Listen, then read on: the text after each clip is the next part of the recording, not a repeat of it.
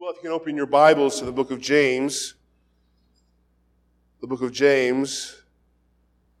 right after Hebrews, you find the letter of James.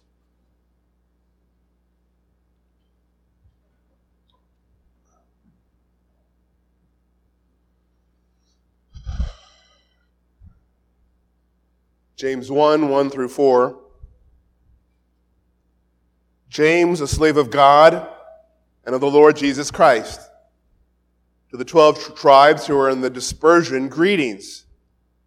Consider it all joy, my brothers, when you encounter various trials, knowing that the testing of your faith brings about perseverance, and let perseverance have its perfect work, so that you may be perfect and complete, lacking in nothing.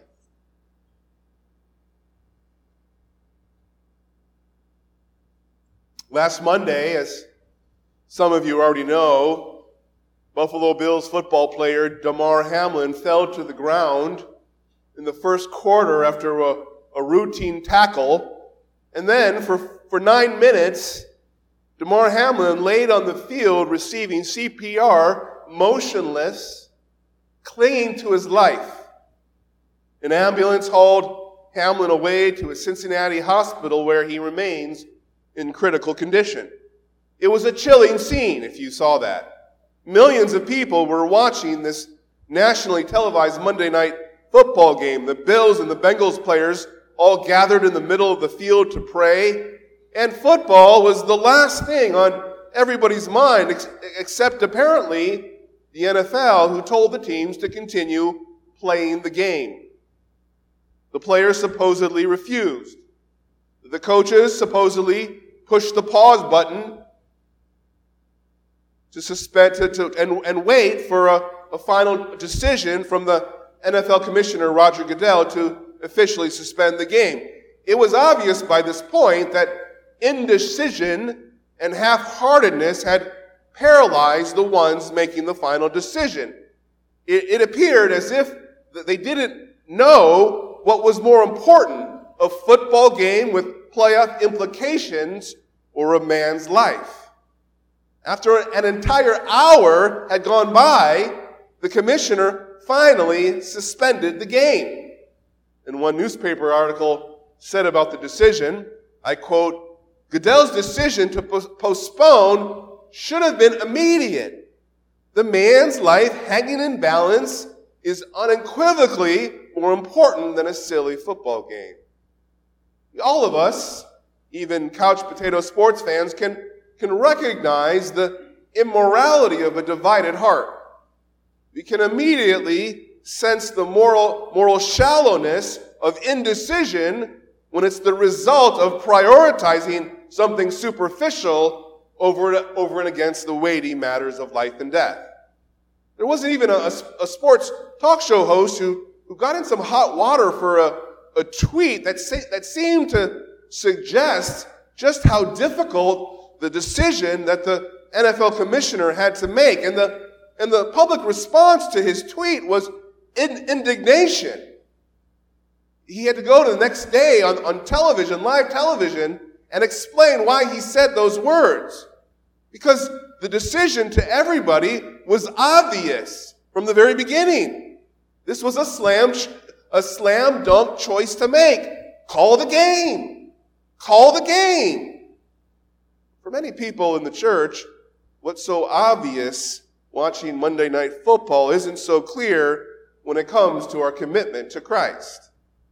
Today we begin a study on the letter of James, a letter inspired by the Holy Spirit, written for the purpose of addressing the spiritual problem of a divided heart. The main message of the letter of James that we will consider for the next few months or so is the cultivation of a wholehearted commitment to Christ. James is the earliest written book of the New Testament, written about 44 to 49 AD, and the first issue that God wants to tackle in the church is a problem of a divided heart. The essence of our problem when it comes to our relationship with Christ is what James calls being double-minded or double-souled. We tend to be like waves of the sea, tossed and driven one way and another. Our divided hearts manifest itself in our words when we utter both blessing and cursing, James says. We profess orthodoxy in our doctrine, but we often do not live an orthodox life, James says. And so in light of this issue that many Christians struggle with, James in this letter calls his readers to Christian maturity. James tells us to stop compromising with worldly values and give ourselves wholly to the Lord Jesus Christ. He wants us to overcome our divided hearts and recognize what is most important in life. See, every day we are in situations when God looks at our hearts and our actions and he says, call the game. Call the game. It is so obvious. It is so clear what you need to do with respect to the Lord Jesus Christ. John Wesley summarizes so well what James aims for in this letter to the church, what Wesley called Christian perfection. Wesley writes, "It is purity of intention, dedicating all the life to God. It is the giving God all our heart. It is one desire and design ruling all our tempers. It is the devoting, not a part, but all our soul, body, and substance to God." This is what the letter of James is about. And this is my hope and prayer, that our hearts will look more closely like this by the time we finish studying this book together. How does God form this kind of heart in us? In the opening of the letter, James first tells us that it's through trials. It is through trials. God builds in us a wholehearted commitment to Christ by the forge and crucible of trials. And that's why I've titled this morning's sermon, The Forge of Trials. James greets his recipients in verse 1. Generally speaking, chapter 1 introduces all the major themes that the rest of James will expound and elaborate on.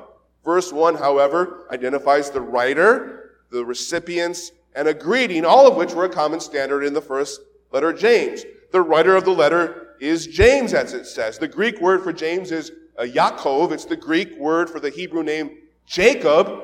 And so this Greek Jacob over time and through Latin changes became the English word James. But his name was Jacob, like the father of the 12 tribes, coincidentally. The James here was the half-brother of the Lord Jesus Christ. But notice how he describes himself. He doesn't describe himself as Jesus' brother, but as a slave of God and of the Lord Jesus Christ. I mean, I don't know about you, but if Jesus was my brother, I would be dropping his name all the time. Oh, you don't agree with my decision? Well, what do I know? My brother happens to be just the Lord of the universe. But not so with James. James was no longer his brother in an earthly sense. Jesus was James's Lord, and James was his slave now. And that word slave, or doulos in the Greek, it connotates total ownership. James's view of Jesus had undergone quite a transformation since the days they grew up in the same household together. John 7:5 says that through Jesus' life and ministry, not even his brothers were believing in him. James was converted after the resurrection, and then he became a leader in the Jerusalem church, as we saw in the book of Acts last year. James doesn't mention a physical relationship with his brother because what qualified him to write this letter was his spiritual relationship with Christ. He acknowledges his subservient status while putting God the Father and the Lord Jesus Christ on the same plane. He is a slave equally to both. And so by calling himself a slave of both God the Father and the Lord Jesus, James is acknowledging this equality of essence and dignity between the divine persons of the Trinity, while at the same time establishing a distinction between the two. The letter is addressed to notice in verse 1, to the 12 tribes. To the 12 tribes. They are in the dispersion my translation says. Dispersion here is the transliteration of the Greek word that occurs here, diaspora. There's an article here. It's not scatter. It's not an adjective. It is a noun. So this dispersion was a technical name for all the nations outside Palestine where Jewish people had come to live as a result of persecution. You find the same word in John 7:35 when John says, the Jews then said one to one another, "Where does this man intend to go that we will not find him? Is he intending to go to the dispersion among the Greeks and teach the Greeks?" So because of the early date of this letter, we know that James is writing to Jewish Christians who have fled Jerusalem because of Jewish persecution right after Stephen was stoned and martyred for his faith. These 12 tribes that James is writing to, they are referenced a couple times in the book of Acts.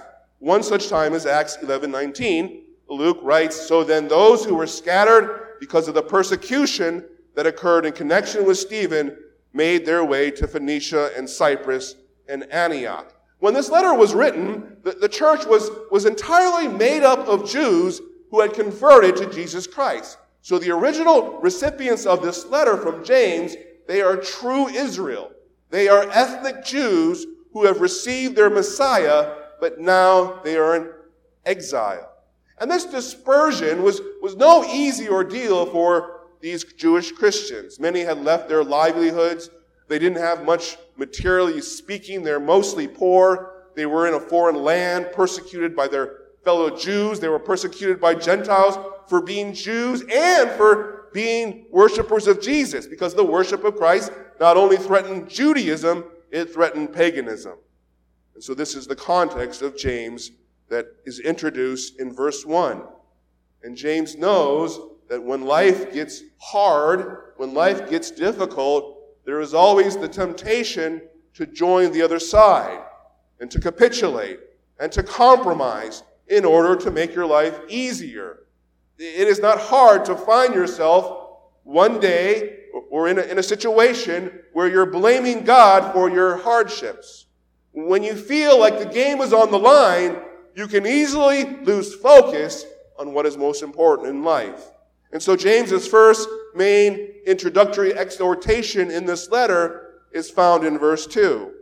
He wants us to consider it all joy, my brothers, when you encounter various trials. In verses 2 through 18, all the issues that James introduces can be related to the theme of the entire letter, which is, again, a consistent and undivided commitment to the Lord Jesus Christ. James addresses different needs and struggles. He brings up the situation of his readers, and he wants their response to all of that to be one of spiritual wholeness and consistency. And so by addressing trials first in this letter, it suggests that the tough times that these believers were facing was the main reason for him writing this letter to them. James wants to highlight, first and foremost, that there is a purpose for all of the trials that come our way that can only be accomplished if we respond in the right way. What is the right way to respond? What is the right way to respond to trials in our lives? Notice of all the different ways that James could have started this verse, this letter, with what would have been true. You can respond to trials in many ways. You can respond to trials with grit. You can respond with strength. You can respond to trials with resolve. Instead, James says this, consider it all joy. Consider it all joy when you encounter various trials, my brother. He says in life, in verse 2, that we encounter various trials. And the Greek word behind trials is perasmois. It can either mean outward trials or it can denote the inner enticement to sin and be translated temptation or tempt, like it's translated in verse 13. Here in verse 2, however, the word is referring to outward trials that we often encounter or fall into. James will get into inner temptation in a little bit, but for now, he starts with what is most basic to our life's experience, which are external troubles. The trials that James's readers were enduring, specifically according to this letter, were poverty, it was religious persecution, it was their predicament as exiles, forced to establish themselves in a new and strange living situation. But James also stresses the word various in verse 2. He deliberately cast his net widely. He includes the many kinds of suffering that we believers experience in a fallen world, like sickness, like loneliness, like disappointment, like loss, like bereavement. In the Greek, in verse 2, James intentionally uses a lot of P-sounding words in verse 2. Pasan, perasmois, peripesete, poikilos. So if you read it in the Greek, you'll hear this pup, pup, pup, pup. And I think he does that to show the incessant nature of trials. The trials like ocean waves beating the seashore constantly throughout the day. They're constantly affecting our lives, big and small. Every day we have little trials, right? You're driving the car and there's traffic and you get home and you want to eat this nice meal, but it falls on the floor. Your kids are misbehaving when you're extremely tired. All these little trials, they're there every day, aren't they? And every few months, you have a couple of medium-sized trials. Your job is in danger. Your relationship with your spouse gets really tense. Your kids get sick. They have to go to the hospital for something serious. And then once or twice a lifetime, there are those kinds of trials that bend us over. For a few of us, there's maybe one trial that can last an entire lifetime. There are kinds of trials so deep, so hurtful, so soul-crushing, that you wake up in the middle of the night and wonder if what you're going through is some kind of bad nightmare. And that the trial that you're undergoing, it's so unimaginable, you need to pinch yourself. You need to turn to your wife and your husband and ask, honey, is this really happening to us? Is this really happening to me? And yet, as hard as trials can be, we must not think that we're alone in our sufferings. Trials are not exclusive to you alone. Look at it in verse 2. He says, consider it all joy, my brothers. That he's referring to the church, brothers and sisters. Everybody. Plural. This is a plural. See, we can be tempted to feel like we're the only one experiencing what we're going through, but you're not. And so the encouragement that James offers here is for every believer, for all time, wherever you live. We all have things that we struggle with. We all have trials that come our way, small, medium-sized, big. And when we feel like no one can understand our pain, when we think that nobody has it bad as we do, Charles Spurgeon called this a dream of the sufferer. He said the singularity of sorrow is a dream of the sufferer. That we can be tempted to think that our suffering is utterly unique. We can be tempted to feel that we alone have faced the world, have faced the worst the world can bring. And Spurgeon rebukes this poisonous self-pity by saying, thou sittest alone and keepest silent, and thou sayest in thy heart, I am the man that has seen affliction, but a host of others have seen affliction as well as thyself. Come down from thine elevation of special woo. Indulge no longer the egotism of despair. Thou art but one pilgrim along the well-trodden Via Dolorosa. Years ago, my closest friend and his wife, they were serving the Lord in the mission field. They had a few children, and my friend's wife's, her parents, her mother and father, they came to visit them and to help with their young kids, and they boarded an airplane that eventually crashed into the ocean, killing everybody on board. You're not alone. You're not alone in your suffering, brothers and sisters. When I was in California, Master's University was connected to our church, and so whatever happened there, we would hear in the congregation. We would pray for matters of importance there. And one year, the university lost a first-year student, an exchange student from Korea, during their fun week. The students were at the beach, and they dug a huge hole in the sand, and this first-year student climbed inside the hole when the hole suddenly collapsed, and he suffocated to death. And his mother had to come to church all the way from Korea, as our pastor had to explain to this mother what had happened. He had to comfort her about the loss of the son that she sent to California to be taken care of and protected. You're not alone. You're not alone in your pain. You're not alone in your trials. Trials big and small, trials medium-sized, they come to every believer. And I say this not to minimize your suffering, but to encourage you that the church is a fellowship of sufferers.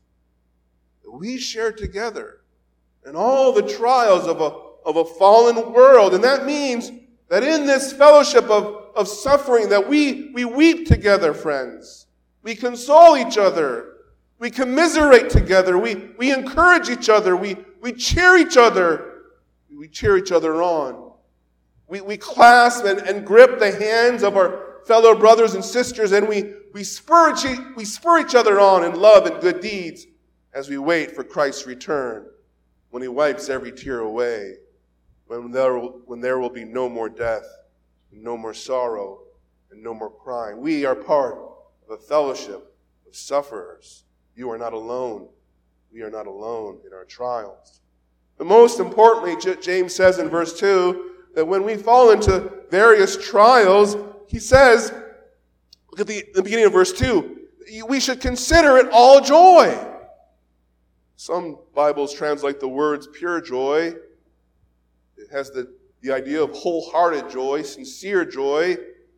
The idea is intensity, completeness, and unalloyed joy rather than exclusivity and nothing but joy. James doesn't suggest that when you face trials, there will be no response other than joy, as if you were commanded never to be saddened by difficulties. His point, rather, is that trials should be an occasion for genuine rejoicing. God in Christ gives believers access to real joy in trials.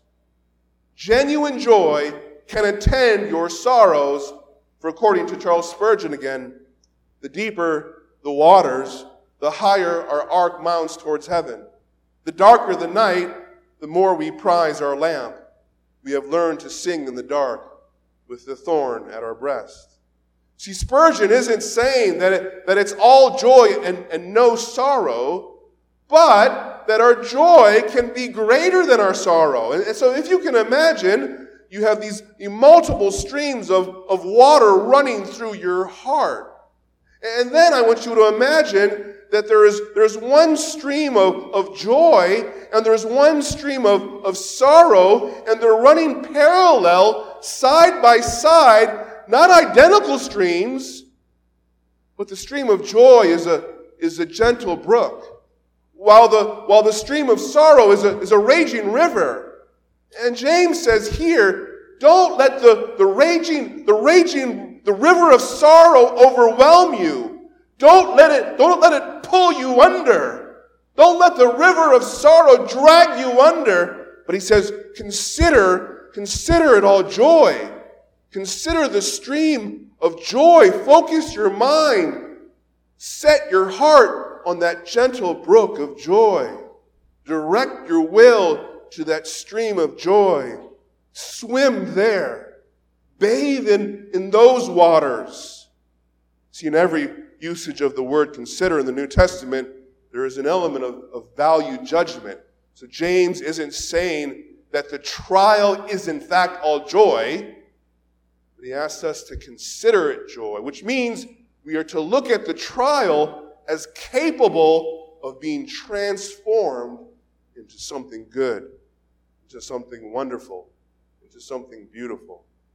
And so we go from the command to consider it all joy in verse 3 to the reason why trials should be considered joyful in we go from the command to consider it all joy in trials in verse 2, and the reason why trials should be considered joyful in verse 3. So in order for us to consider our trials joyful, we must know the purpose of trials. And the understanding part, that precedes the considering part.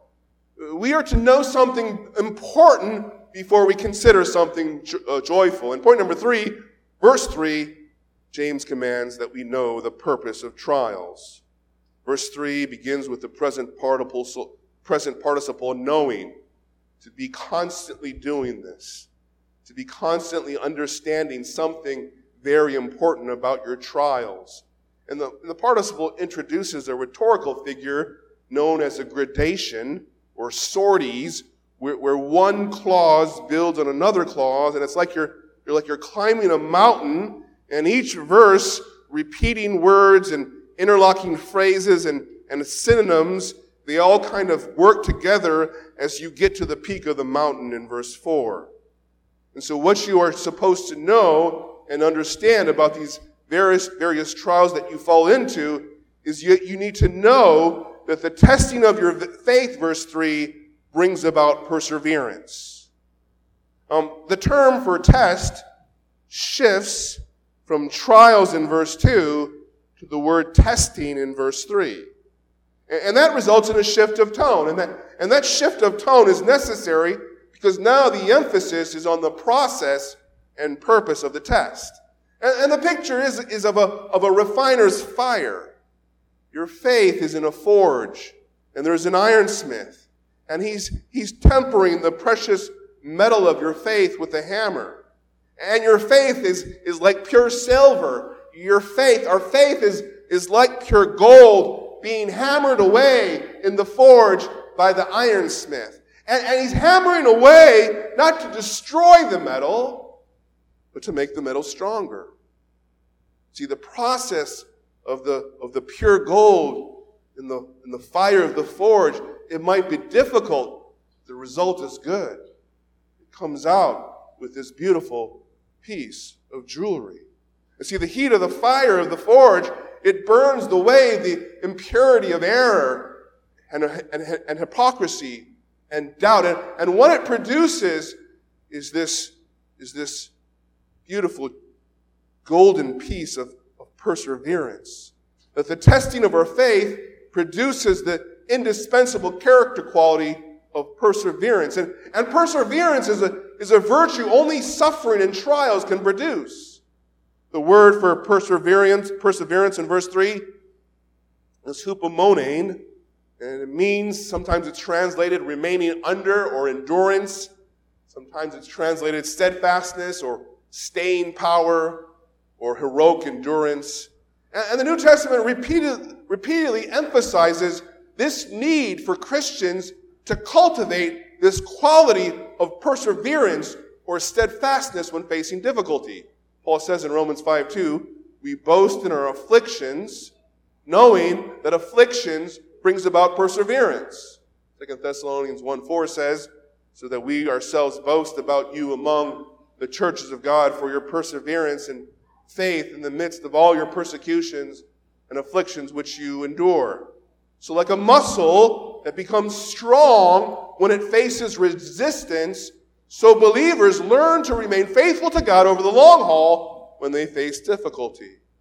This character quality of perseverance is not a meek, passive submission to circumstances, but rather it is a strong, active response in which the glorious realities of the gospel are proven and practiced.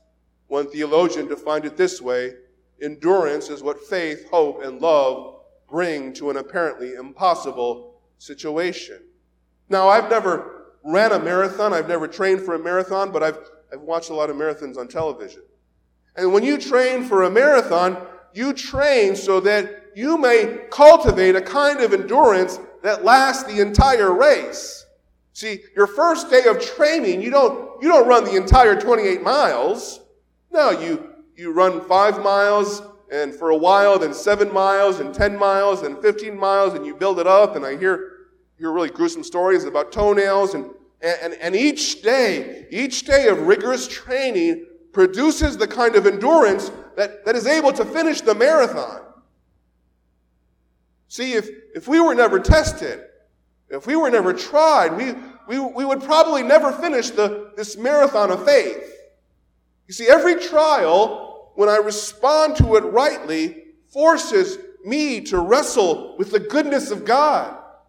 I am forced to ask myself and pray and say, God, are you really good? Are you really good in my pain? And then the Spirit leads me to the right conclusion, right?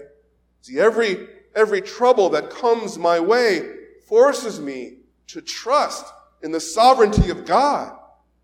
Troubles force me to bend the knee in prayer and affirm that God, yes, God, you are sovereign. You are in control. It feels chaotic, but I know that you are the King. I know that you are sovereign over every molecule in this world.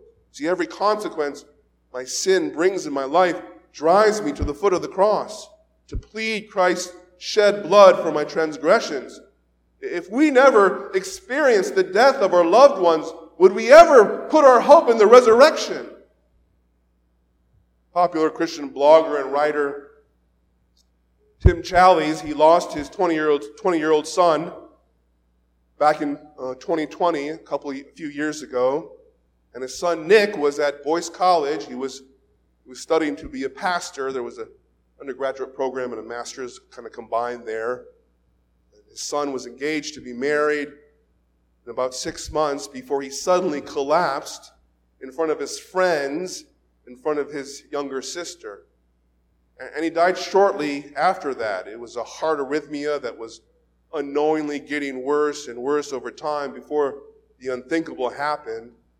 And Tim Challies, he wrote a memoir of the 1 year after his son died about how every Sunday afternoon he would visit his son's gravesite. It was before that slab of dark stone and tear-soaked ground that he felt nearest to his son.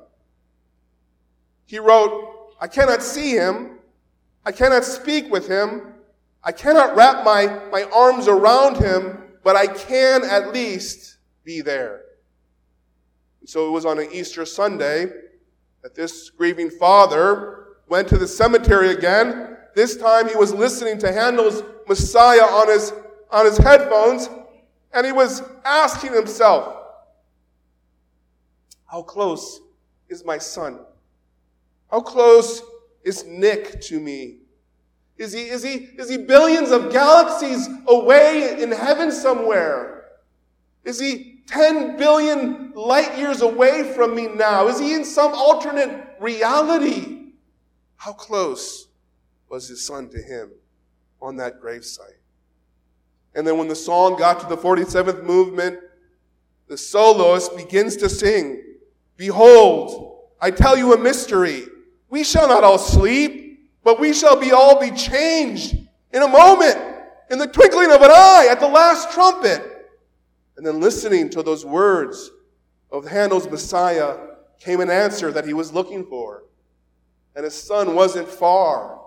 And his son wasn't far at all. His son was just one trumpet blast away. One great shout away. And then he writes about listening to the countertenor take over from the bass. Then shall be brought to pass the saying that is written, death is swallowed up in victory. It will be at that moment, he thought, at the sound of the trumpet, at the cry of the command, that death's reign will come to an end. And it was in that moment that he realized at his son's gravesite that he was standing on, that the place of his greatest sorrow will one day become the place of his greatest joy. That the ground will give up her dead on that day, and the place where we do the most unnatural thing, lower bodies into the cold ground, will be the place we witness the most incredible thing, bodies being raised from the ground to never die again.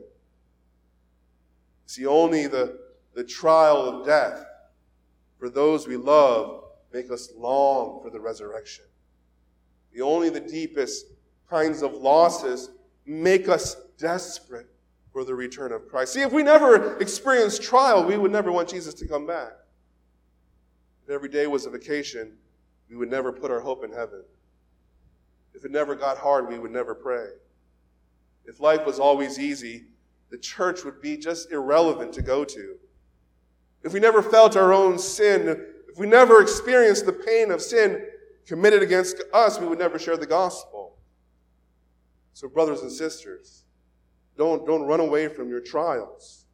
Don't run away from your trials when they come. You run through them. Run through them with joy, knowing that perseverance is formed as a result of that trial. And so we climb the mountain of trial from perseverance in verse 3 to perfection in verse 4. Verse 4, let perseverance have its perseverance have its perfect work. Verse 4, let perseverance have its perfect work, so that you may be perfect and complete, lacking in nothing. See, when your faith is tested, the immediate result is or should be perseverance. But fortitude is not the end. It leads to something even greater, even more important. That means you can't short-circuit perseverance. You don't want to pull the metal out of the fire too soon.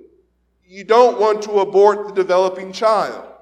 That perseverance has a final end only if you let it have that end.